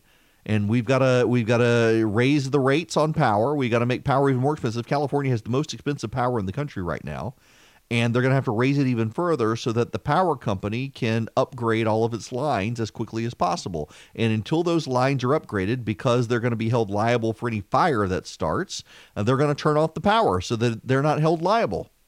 So California can, if it likes, it can pass a law that prohibits the power company from being held liable for forest fires, but they're not going to do that. So the power company's got to protect itself, and it's protecting itself by shutting down the power. And now some in the state want the state to take over the power company because they're saying that the power company's trying to protect its shareholders because of the liability issues. So the only way to stop them from putting shareholders above the public is for the public to take it over. That's not going to work well. I mean, look at any socialist country and their power companies. I mean, this is third world stuff. And it's all to comply with onerous, burdensome regulations by the state of California that PG&E is having. And they're spinning as best they can in California now to say, no, that's not really true. It's all an environmental issue, and they're having to deal with the environmental issue. That's not really true. It actually is that the company failed to upgrade its lines. And it failed to upgrade its lines. One, there was also a high environmental cost with regulatory costs in California to upgrade the lines, but also because they had to comply with all the other burdens. They only had so much money to go around, and better to build the solar plants. That's one reason, by the way, Georgia Power wants to raise rates in this state, is to continue to do maintenance and not have the problems that PG&E has run into. They're probably not going to raise it as much as they would like because the state won't let them, but they're going to raise the rates to avoid stuff like what's happening in California. So apparently there's a thing, a national day of outrage, and there's going to, it's already happened. It's a national day of outrage. How much more outrage can we have? A national day of outrage protest. It was to honor the 28-year-old who was shot by officers in Fort Worth, Texas. People gathered Monday night outside the Georgia State Capitol. They said they're not only honoring the Tatiana Jefferson, but they're not just honoring Jefferson, but all black people who've died in police-related shootings. I got to tell y'all, some of the video of this stuff is insane. The officer body cameras now showing in one case a police officer shot and killed someone whose hands were raised, had no gun or anything, whose hands were raised while raised and surrendering to the police, was shot. Police body cams are changing things, man. They really are. But National Day of Outrage, I'll tell you the other outrage that's out there is Georgia is beginning a 330,000 person purge of the voter rolls. Now, I know stuff about this, and it frustrates me that this is not getting out in the media. I was an elections lawyer in Georgia, and I remember when the Help America Vote Act was passed. The Help America Vote Act was passed by Congress after the 2000 election, and one of the requirements was to clean up voter rolls, and states have done it in different ways, but a lot of states do purge their voter rolls after a number of years, and Georgia has a lengthy process by which voter rolls are purged. I need to explain to you this process so that you understand how not nefarious the process is in Georgia. What happens in Georgia is if you don't vote in 2 even-numbered year election cycle. So that's 3 elections. That's a presidential election cycle, a non-presidential election cycle with statewide officers on the ballot, and a municipal election. That is 1, 2, 3 years. After those 3 years are up, the state of Georgia will send you a letter and say, hey, you haven't voted in the last 3 election cycles. Are you still there? And the way the voter can do it is the voter can show up and vote, or the voter can reach out to the Board of Elections and say either I'm here and I want to vote, or I don't live there, or I don't want to vote, whatever. And the state enters that information, and they enter that information, and it doesn't go into effect. They just note it. So you have your presidential election year, you have your off year, you have your statewide officer election, you have another presidential election year, you have another municipal election year, you have another off year, you have another midterm election cycle, and then you have another, and then you have the presidential election cycle again. So you've got 3 presidential election cycles. And then 8 years later, 8 years after the person first decided not to vote, then the state can purge. In other words, you got to go through 3 years of this voter not voting for the state to notify them, and then another 5 years before the state's allowed to take them off the voter rolls. So for the people the 330,000 people the state wants to remove from the voter rolls, these people haven't voted in 8 years. They haven't voted in 8 years. And you know what the state's going to do? The state's going to reach out to all of them one more time now and say, hey, we're about to remove you from the voter rolls. Let us know if you want to stay on. 8 years have gone by since these people voted. That's it. And that gets missed in the conversation. It's not like they're taking people who registered to vote last year and didn't show up and say, oh, these people registered to vote in 2018 and then they didn't go vote for Stacey Abrams or Brian Kemp, so let's throw them off the rolls. No, it's people who, what happened 8 years ago? It would have been when Barack Obama was president before running against Mitt Romney. That's where we are right now. And by the way, they're not allowed to purge voters during even-numbered election years. They cannot purge voters in a year where there's a federal election on the ballot. It's got to be an off year where there are only municipal elections. So they can't do it next year because there is a federal election. So it's got to be in an odd-numbered year where there are typically no federal elections before they do this. And that's where we're headed. Democrats are outraged by this. There's no reason for Democrats to be outraged by it. These people haven't voted in 8 years. They're going to be circled back to one more time and say, hey, we're going to take you off the voter rolls. And do you know why a lot of these people are on the voter rolls? Because of driver's licenses. A lot of these people tend to be either elderly or young. and it has to do with driver's licenses. When you are young now, thanks to the motor voter legislation that was actually opposed by Paul Coverdale, the late Georgia senator, when you go get your driver's license, typically you're automatically registered to vote now in Georgia. So a lot of the people who are going to be purged from the voter rolls are people who registered to vote when they got their driver's license and have never showed up. Millennials who never have bothered to vote. And in fact, they are the least likely segment of the population to vote. That's all that's going on here. There's no grand conspiracy here to suppress the vote. There's no grand conspiracy here to throw people off the rolls. There's no grand conspiracy here to punish people. And that's what you need to know. But of course, they're experts these days at ginning up outrage over purging voters from the voter rolls. Now, we need to get into impeachment. The impeachment trial is going to become public. Nancy Pelosi and the Democrats have decided that they're going to make it public. They're going to proceed with a public vote on Thursday of impeachment, and this means the Republicans are going to have to get their talking points together. The reason they're going to need new talking points is because they have said forever that this being done behind the scenes proved the process was a corrupt process, a partisan process, an illegitimate process. That's the word I'm looking for, an illegitimate process. And frankly, the process argument worked. Matt Gaetz and the Republicans storming the hearing last week worked. The media kept calling them a mob. It was a white man mob. That's how the media referred to Gaetz and the Republicans storming the doors of the impeachment investigators. It was just a bunch of white men. And well, it turns out it worked. In fact, I'm trying to pull up this audio here. Yes, this audio. Listen to this audio. The media talking point of the day on the pathetic mob of white men storming the meeting. Republicans storm a closed-door impeachment hearing.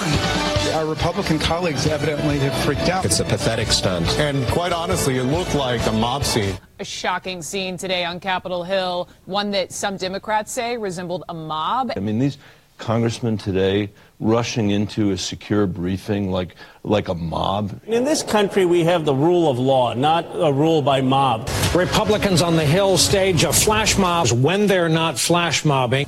Acted like a mob. It looked like a kind of a mob party.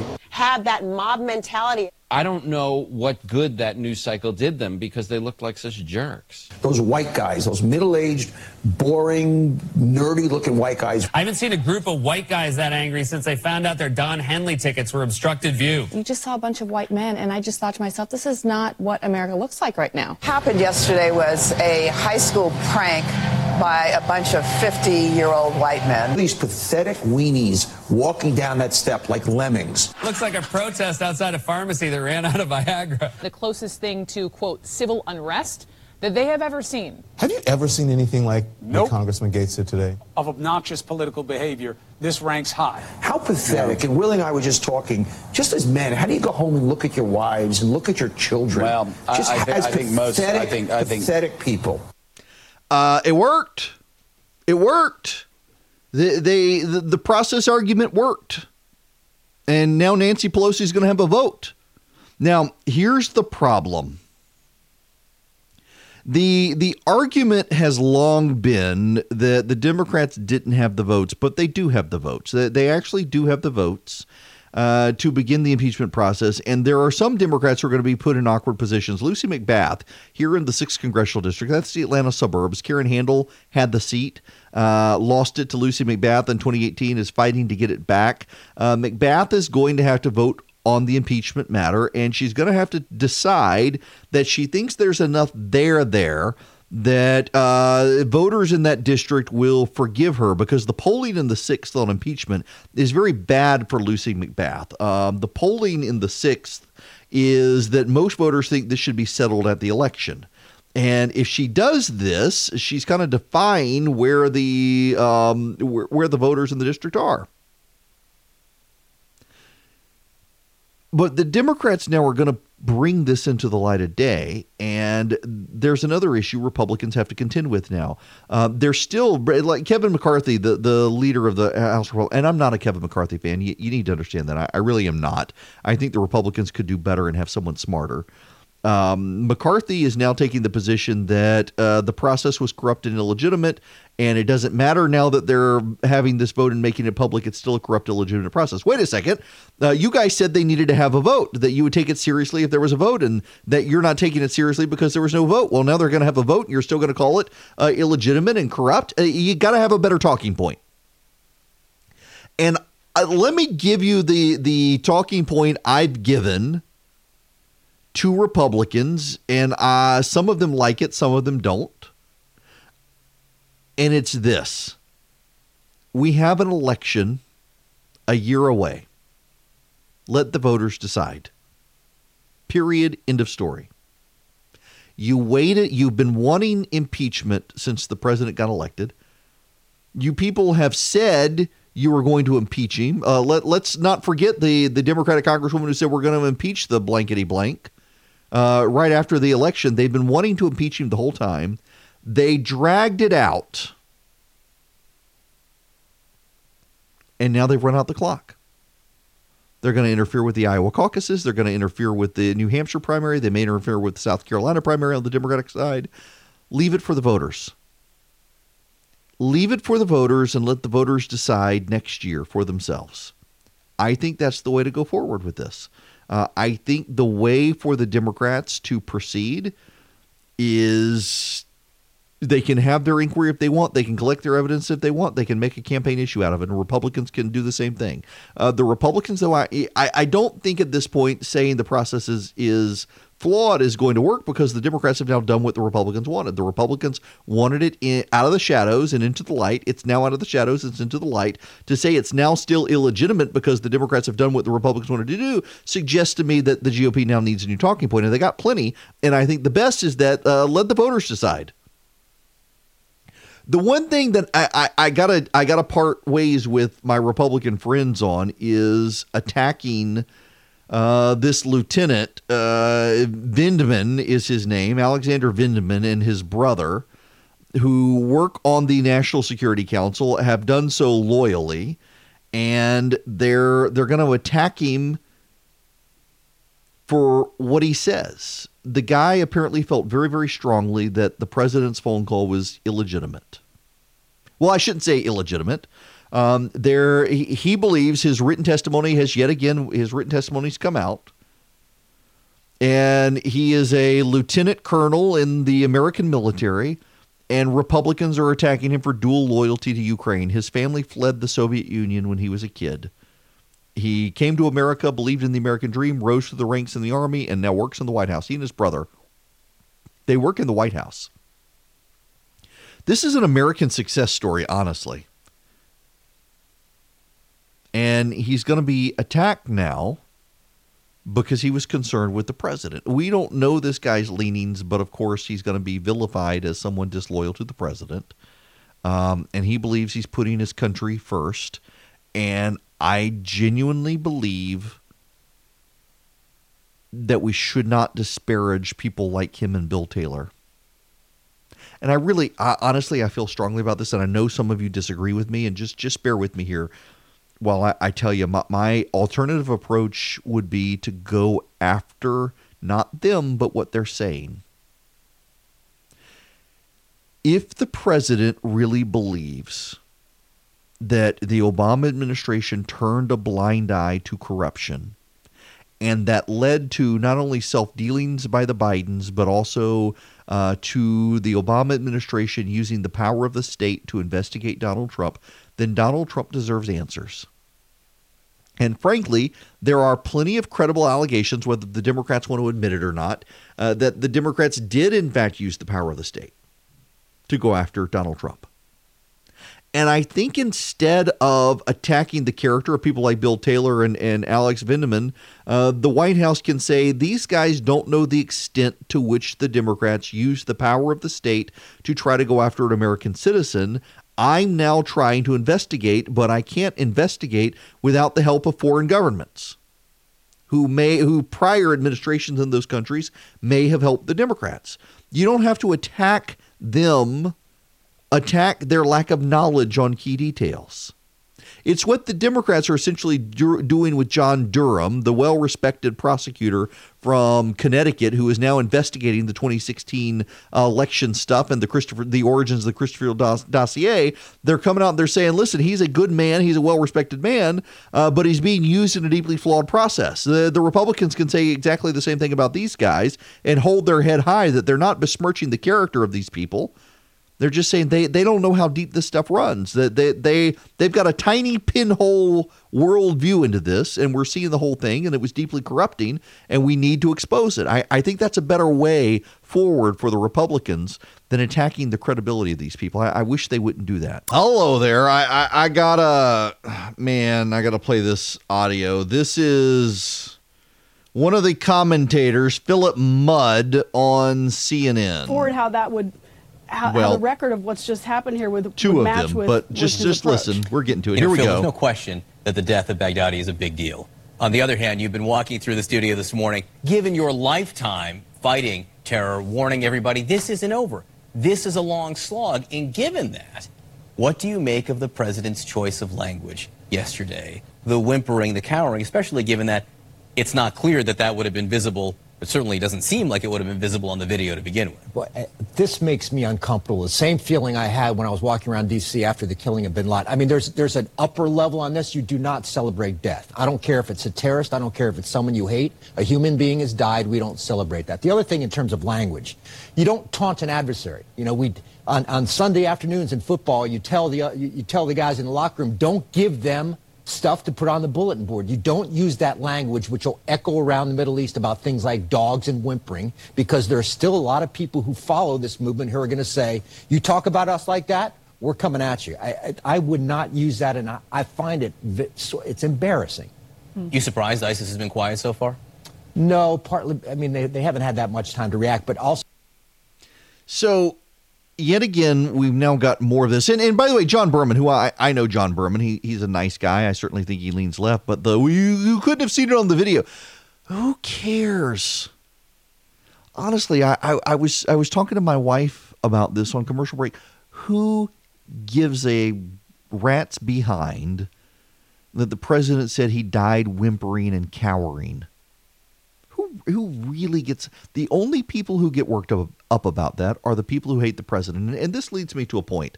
There's doom and gloom out there today for the GOP. Their fundraising is off in the Senate and the House, and more signs they're not going to get back the House. If you go to Drudge, his big story goes to Axios. The headline is Republicans fear 2020 wipeout. The Republicans feared a wipeout in 2016. And frankly, I was one of those who didn't think the president would win in 2016. But the polling margin is bigger now against him than it was in 2016. But I was talking to a friend of mine yesterday who said, yeah, but the numbers they're seeing on the ground are pretty significant.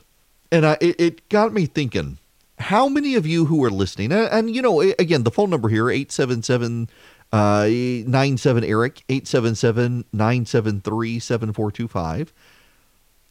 How many of you who voted for the president in 2016 are now not going to vote for him?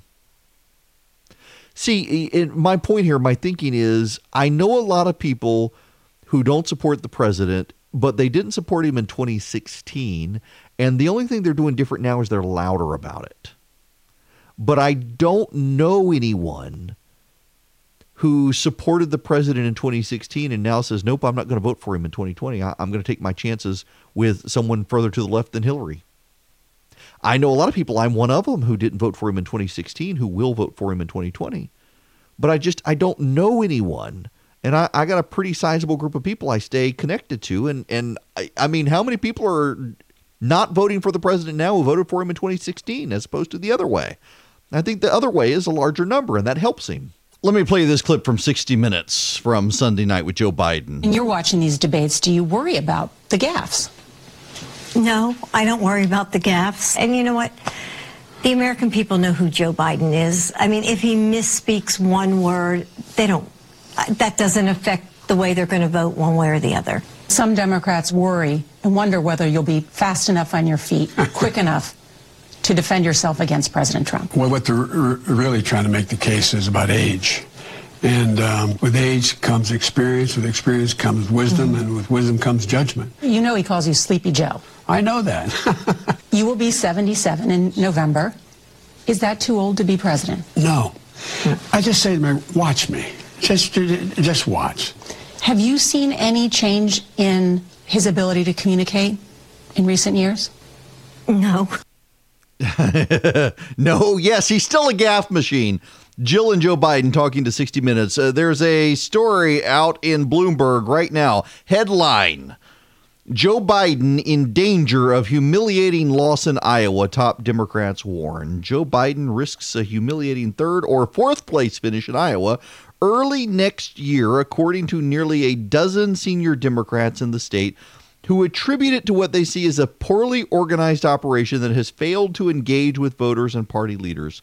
With fewer than 100 days until the February 3rd caucuses, Biden is failing to spend the time with small groups of voters and party officials that Iowans expect, and his campaign outreach has been largely ineffective, according to 11 senior Democrats in the state. They worry that could send Biden to a crippling loss behind Elizabeth Warren and Pete Buttigieg, who have highly organized campaigns in Iowa. Do you want to know? Yeah, I don't know why I'm clapping. I'm excited to make the point, I guess. Do you want to know trivia? I have a trivia source for you. Or not a trivia source. I got a trivia fact for you. With the exception of Barack Obama in 2008, no one running for president has ever secured the nomination after winning the Iowa caucuses in the modern era. I know. I bet you didn't know that. See, again, 11 senior Democrats in the state are saying Joe Biden needs to pay them attention. I bet these 11 senior Democrats in the state of Iowa all have consulting shops, or could otherwise be paid by the campaigns to help them in Iowa. I mean, honest to goodness, I mean, this is the reality here. Is you got the big flag waving saying, hey, you got to come to Iowa. What about us? Me. Iowans love to be first. But does it actually do them any good? I mean, does it do any of the candidates any good? It seems like it's a waste of money for the candidates to go to Iowa. Meanwhile, you've got the veil coming off people like Pete Buttigieg and Ben Rhodes. Ben Rhodes was Barack Obama's, he was his creative writing guy on the National Security Council. And listen to Ben Rhodes talking about Israel at this, what is it, J Street or whatever? It's the anti-Israel, pretending to be pro-Israel group in D.C. that the Democrats love. I want to approach this from two directions. The first will be this question of pressure, and then the next question I have is more about affirmation. But on the pressure side, you make a good point, Senator, which is that oftentimes when, even the degree of pressure that President Obama pursued, which is largely rhetorical, can invite some retrenchment in Israeli politics or resistance to it. At the same time, given the direction of the status quo, the question becomes, what are the levers available? Tommy talked about assistance. Another one that we wrestled with in the Obama administration was the UN process. And at the very end of the administration, we abstained on a resolution. Listen. Essentially, critiquing Israeli settlement construction along the same lines as what we would say in our own words. Also condemned incitement on the Palestinian side. I know you were uncomfortable with that. Right. But what about the diplomatic international context? Is there any way in which, given that the UN has been one-sided on this issue, would you rule out that the UN as a potential use of... I would not rule it out. would not rule out the United Nations in pressuring Israel to make changes. But it's not just him. It's Pete Buttigieg, too. Listen to Buttigieg on stage at this conference. Short of annexation is settlement construction. We've seen a spike in settlement construction in recent years. Bibi Netanyahu is pretty unabashedly pro-settlement. There are some who I think rightly fear that at a certain level of settlement construction, you could no longer have a contiguous Palestinian state. Would you also consider conditioning U.S. aid to Israel as leverage to stop or slow future settlement construction? Well, I'll say this. The U.S. law framework for security cooperation and aid to any country has very specific expectations about how that will be used. This is built into the Arms Export Control Act. This is built into Leahy law. And we need to make sure that any such cooperation and funding is going to things that are compatible with U.S. objectives and with U.S. law. And if we continue to see steps that are potentially destructive, I think it is a reminder that we need to have the visibility to know whether U.S. funds are being used in a way that's actually not compatible with U.S. policy. Isn't that a quid pro quo? We're going to make Israel stop doing something, comply with us in order to get benefits from us. Isn't that a quid pro quo? Now, I realize it's not the same as investigating a Democrat running for president, having a foreign country do that, but they want to threaten aid. Here's the thing. So I got to be honest with you here. Let me talk. Let me go off. I don't have a script, but go off script, so to speak. I have things I wanted to talk about. Let me deviate from the things I wanted to talk about and spend some time on this. I got my start in campaign politics in 1994 working for Saxby Chambliss as a volunteer. I started the College Republicans at Mercer University, my alma mater, became the chairman, the last chairman of the Georgia Federation of College Republicans, the first chairman of the Georgia Association of College Republicans. I've been in politics for a long time, since 94, my sophomore year in college, when I really got involved, the Republican wave in 94. I went to law school, became a lawyer, worked for campaigns, wound up becoming a lawyer for campaigns, and then a manager of campaigns, a consultant of campaigns. I've done polls for campaigns. I've done grassroots strategy for campaigns. I've done third-party coalition building for campaigns. I've done the letter writing. I've done the stamps sticking. I've done all these things for campaigns. I know how to read the polls. I know how to engage with the polls. I know how to do door-to-door. I know how to motivate voters. And now I go around the country and I campaign for people running for office. And I don't have a sense of the 2020 election. And I don't because of 2016. And I don't because of 2016 because of the polling. The polling wasn't wrong in 2016. But the polling had enough people in enough states that were vehemently hostile to the president, and not just swing states, that I didn't have a sense of it. If I had to be real honest and candid with you right now, I think that the odds are against the president's reelection based on swing state polling, but swing state polling is notoriously inaccurate. And here's where I hang on to the president. The economy is good. The president's unpopularity right now is no different than Barack Obama's at this time in 2011. And I don't know, and this is the big one. Honestly, this is the big one. The president won with 70,000 votes in Pennsylvania, Michigan, and Wisconsin. 70,000 voters in Pennsylvania, Michigan, and Wisconsin voted enough for the president that it shifted the Electoral College in his favor. And I know more people, and I have a pretty diverse circle of people in politics that I pay attention to. And I know more people who are now voting for the president who did not vote for the president in 2016 than I know people who voted for the president in 2016 and aren't voting for him now. The only two dynamics that seem to have changed between 2016 and now are that the people who hated the president in 2016 hate him even more now. And some of the people who were skeptical of the president in 2016 have decided, you know what? I think I would rather him than these nuts in the Democratic Party. And that works to the president's advantage. But anecdote is not data, and these are anecdotes. If we're honest about it, these are anecdotes. The anecdote is the president. My friends, myself included, I'm in this group. I didn't vote for the president in 2016. I thought he would be no better than Hillary Clinton. And as much as I've got problems with the president, the reality is he's much better than Hillary Clinton.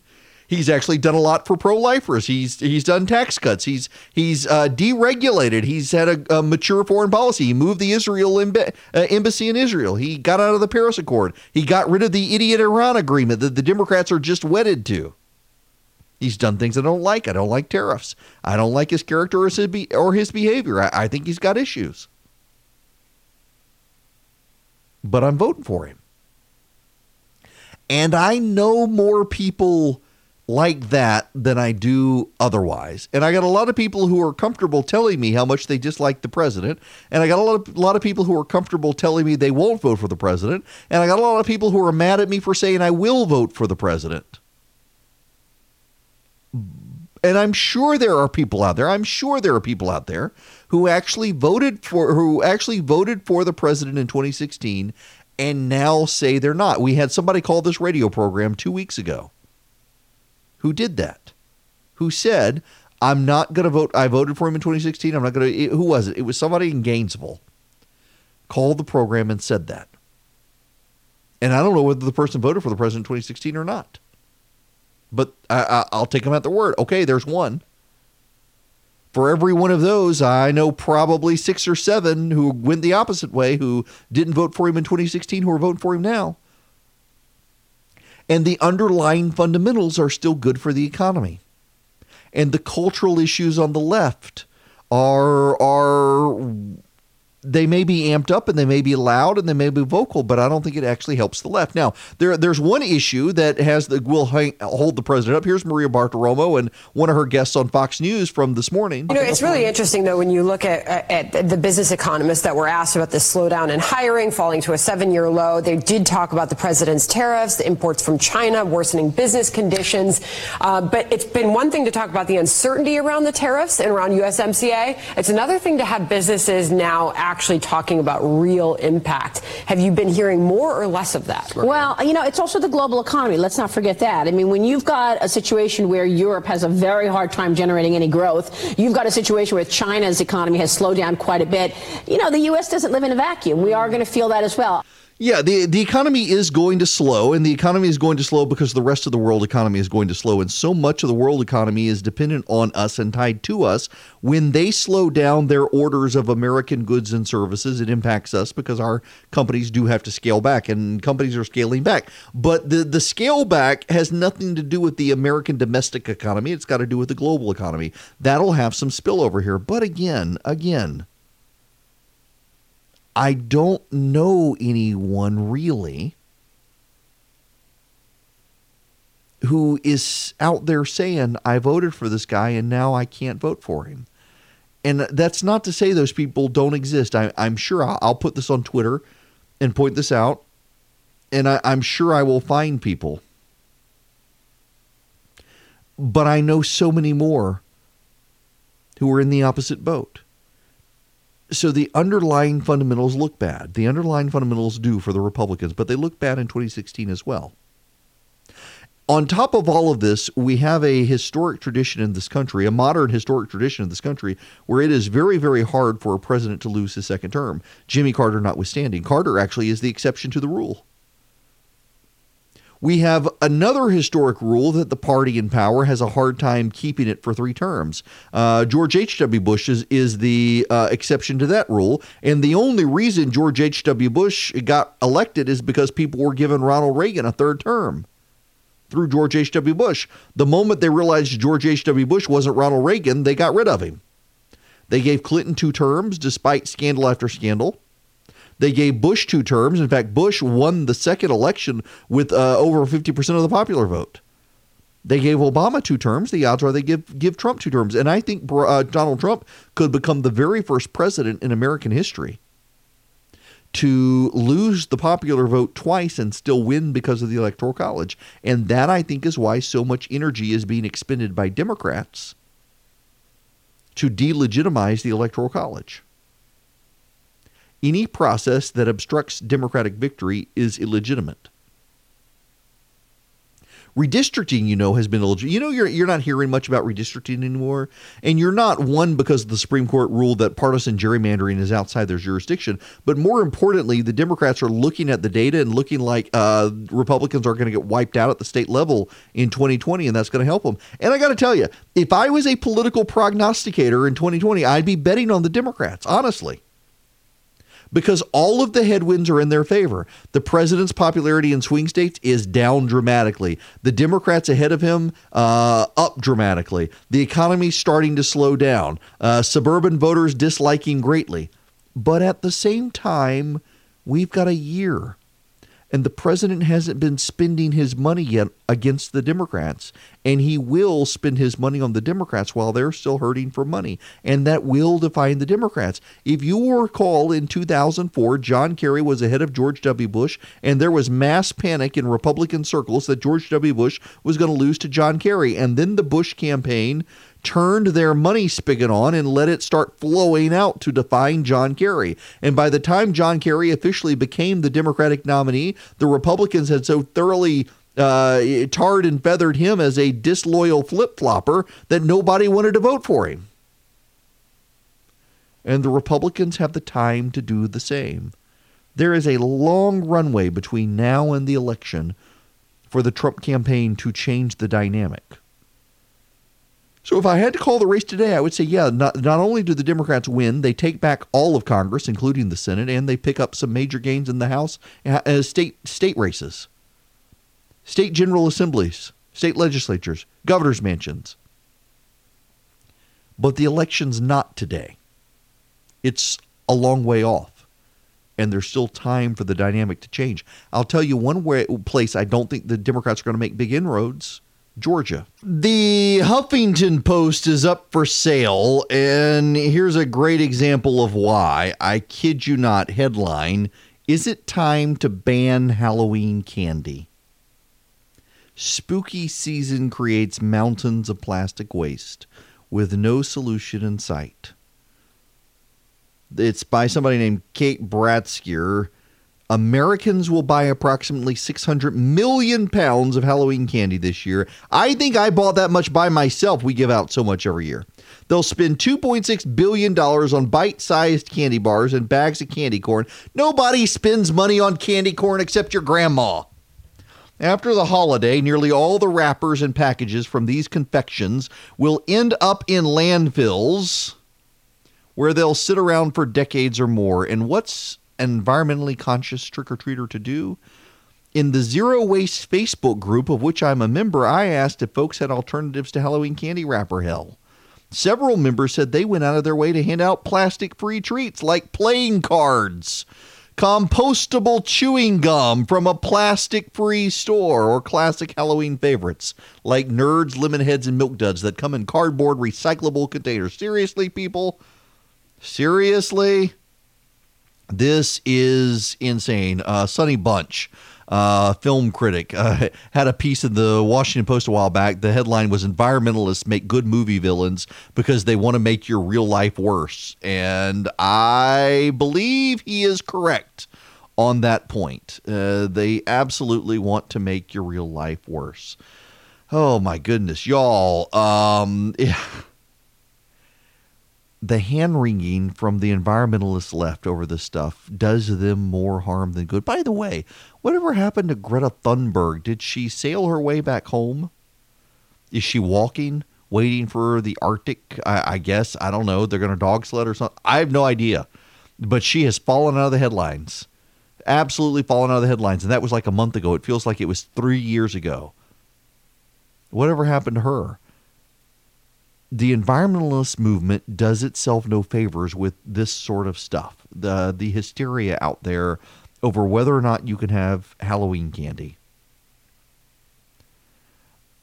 I'm sorry. I'm hung up on this still. I'm trying to think, what can I say that isn't going to get me thrown off the radio and in trouble with this sort of thing. I gotta tell you, we give out a lot of candy at Halloween, and this year there were some folks in our neighborhood who tried to guilt everyone into having allergy-free signs and having separate segregated candy that was allergy-free, and I didn't do it. Life is too complicated already, and I mean this with no disrespect to those of you who have kids who have peanut allergies, because I got kids with allergies but not peanut allergies. I bought the big bags of candy from Target, and I can't guarantee that your kid won't get an allergic reaction from eating it. But we did our best to get some candy that didn't have peanuts, but it's all in the same bag together. Why do people have to complicate life so much? Life is too complicated as is. I'm sorry, folks.